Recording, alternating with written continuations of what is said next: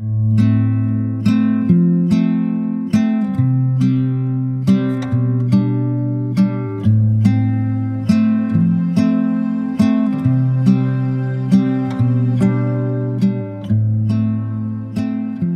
is the Sunday Messages podcast from Cedar Valley Unitarian Universalists in Cedar Falls, Iowa, and I'm your host, Kat Bean Hansen. Welcome, we're glad you're here. For this week's message, which was originally given on February 7th, 2021, Pastor Emma Peterson delivers her first message after a month of study leave, which she has titled Reflections on a Month of Reflecting.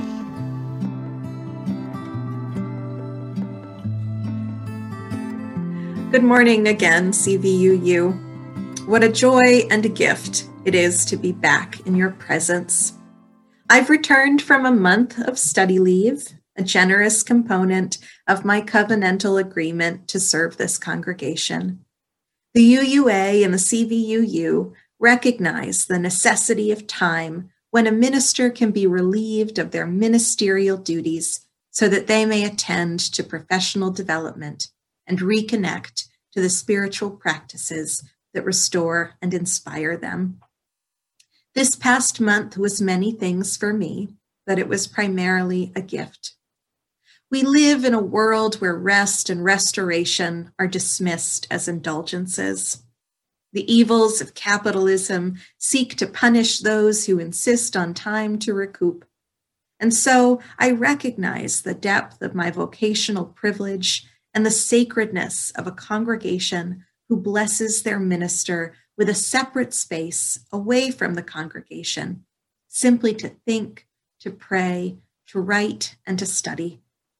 I thought perhaps my first message upon my return could offer you, who I have been sequestered from, some insight into how I spent my time. I'd also like to consider how all of us might implement moments of intentional restoration into our daily lives. American culture dissuades and guilts us for doing so, and I am no longer willing to tolerate that.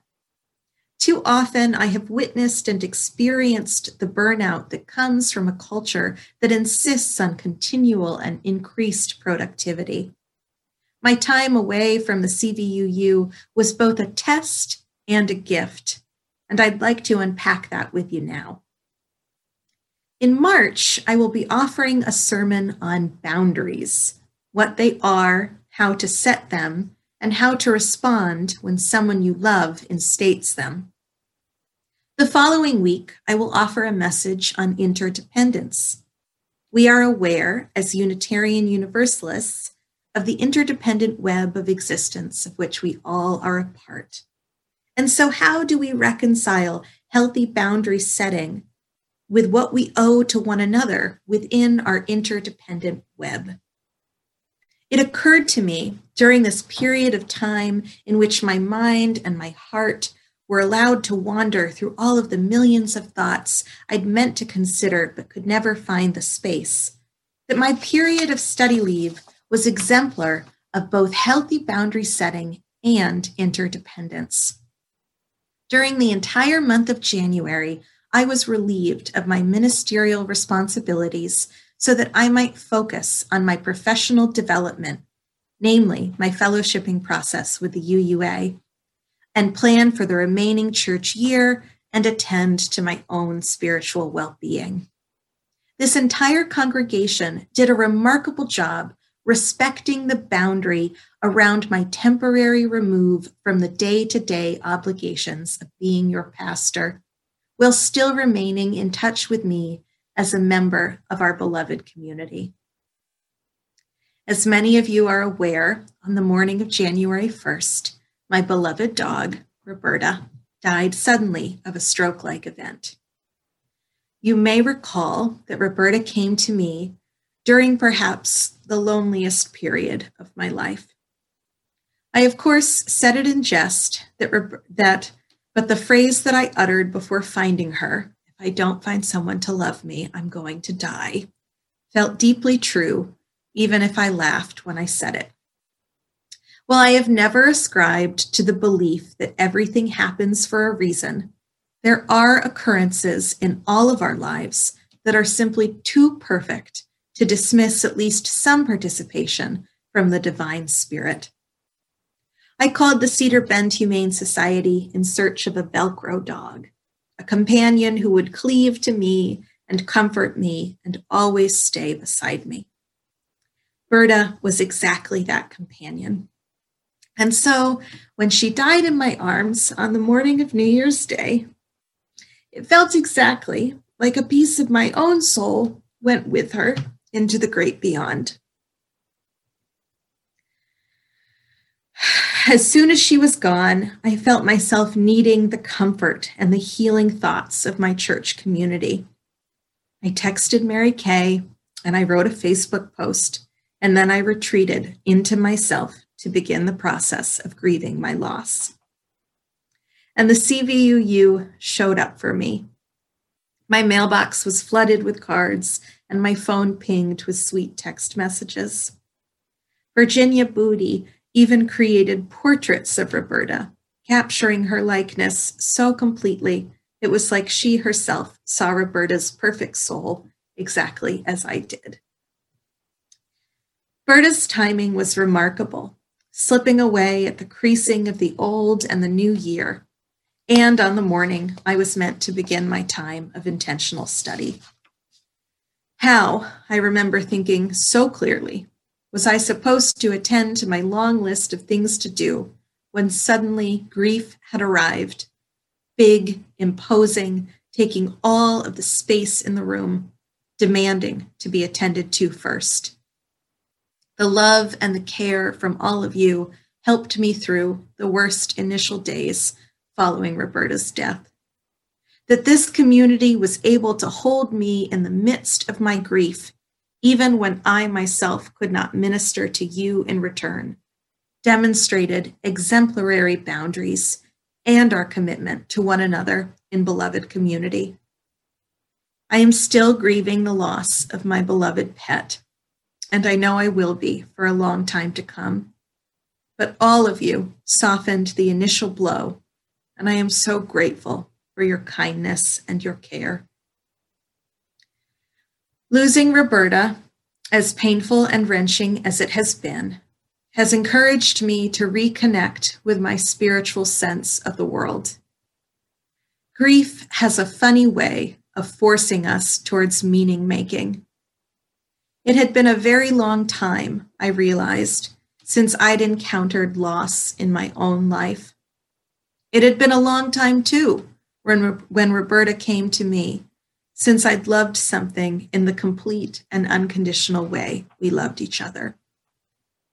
In her absence and in the open space of my January, I began to consider again the existence of the soul and the spirit, and the ways our souls recognize other souls when our journeys convene together.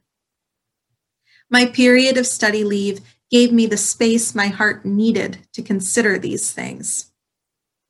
We don't typically offer bereavement time for the loss of a pet, and yet I found myself consistently astonished by how necessary the space to process what had occurred was for me.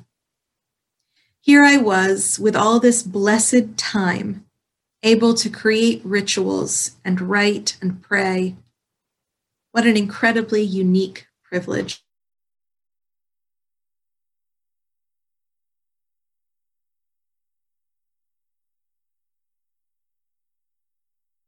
Accomplished during my study leave, the fellowshipping work, the books I wanted to read, the writing I planned to do, could have possibly been accomplished without the release from my other vocational responsibilities. We live under the relentless demands of cultural capitalism in a society that upholds productivity above all else. Capitalism insists on ever-increasing amounts of production from the individual. A disdain for rest and recuperation is inherently ableist, and it dismisses the fact that when we are all well rested, we are ultimately better equipped to meet the demands imposed upon us by a culture that values what we can create more than creation itself. Consider, for example, the Fight for 15, a campaign to raise the federal minimum wage to $15 an hour that began back in 2012. In fact, most experts agree that considering the plea to raise the minimum wage began nearly a decade ago, $15 an hour is no longer a sufficient wage when we factor in inflation and the rising cost of living. The blowback was swift when the current administration reintroduced raising the federal minimum wage. And I'm not just talking about political blowback. My Twitter feed was flooded with disparaging remarks about how easy it is to flip burgers. Let me tell you something.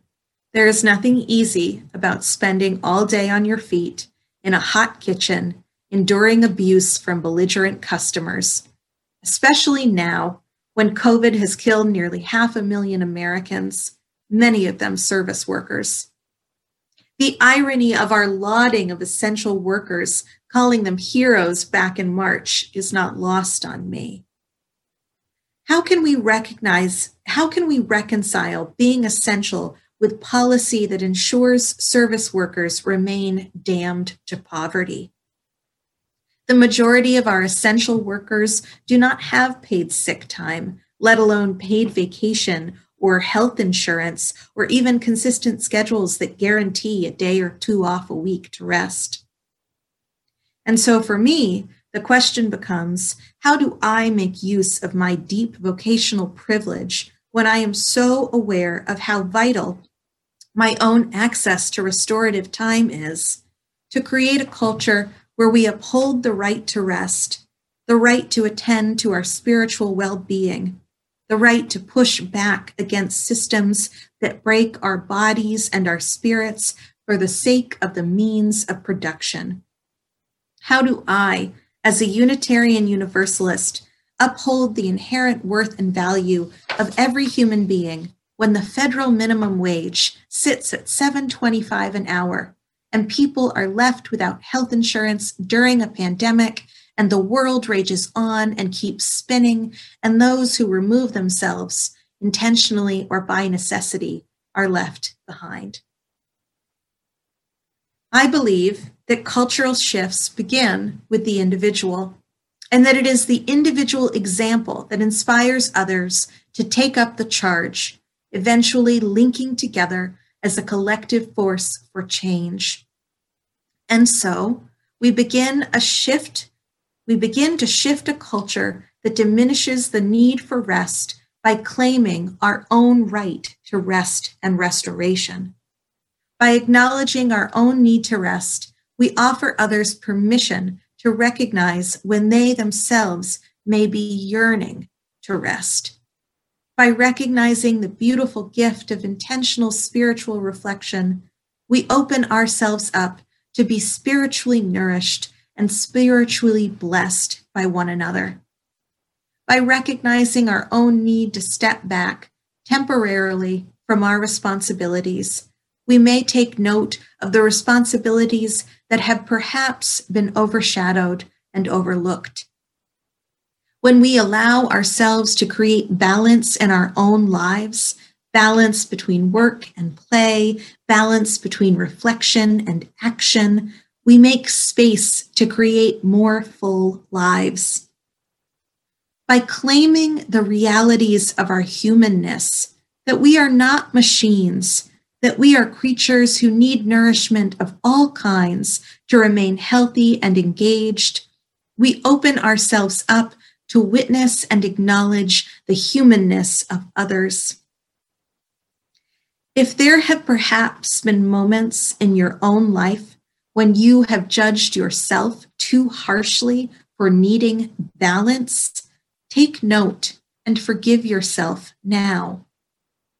And if there have been moments where you have judged the energy levels of others, thinking them somehow inadequate because their standards of productivity do not match your own, take note and forgive them, recognizing that your judgment may actually come from your own conditioning within a capitalistic system that punishes us for the radical act of restoration and rest.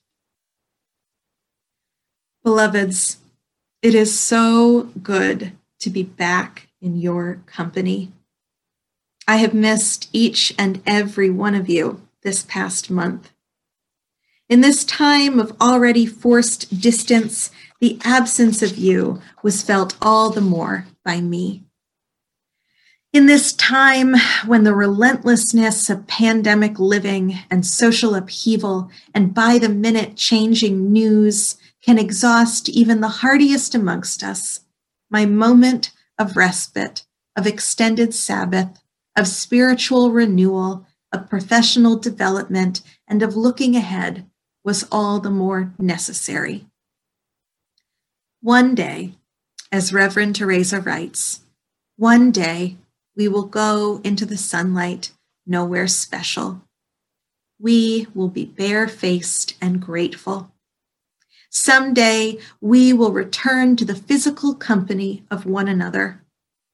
But until then, I implore you to take your Sabbaths, to rest when you are tired, to hear the persistent murmur of your soul when it is anxious to be rejuvenated. I implore you to temporarily put aside your responsibilities so that you will be more able to pick them up again with enthusiasm and conviction. I implore you to urge others to find time for their own restoration during this time when life is particularly relentless. Together, by recognizing our own needs and the needs of others, we can create a world where rest is the celebrated expectation, where we are not punished for the reality of our human needs, but we recognize and meet the needs of ourselves and the needs of others. Beloveds, may it be so, because we make it so. I am so happy to be back in your presence. Amen, and blessed be.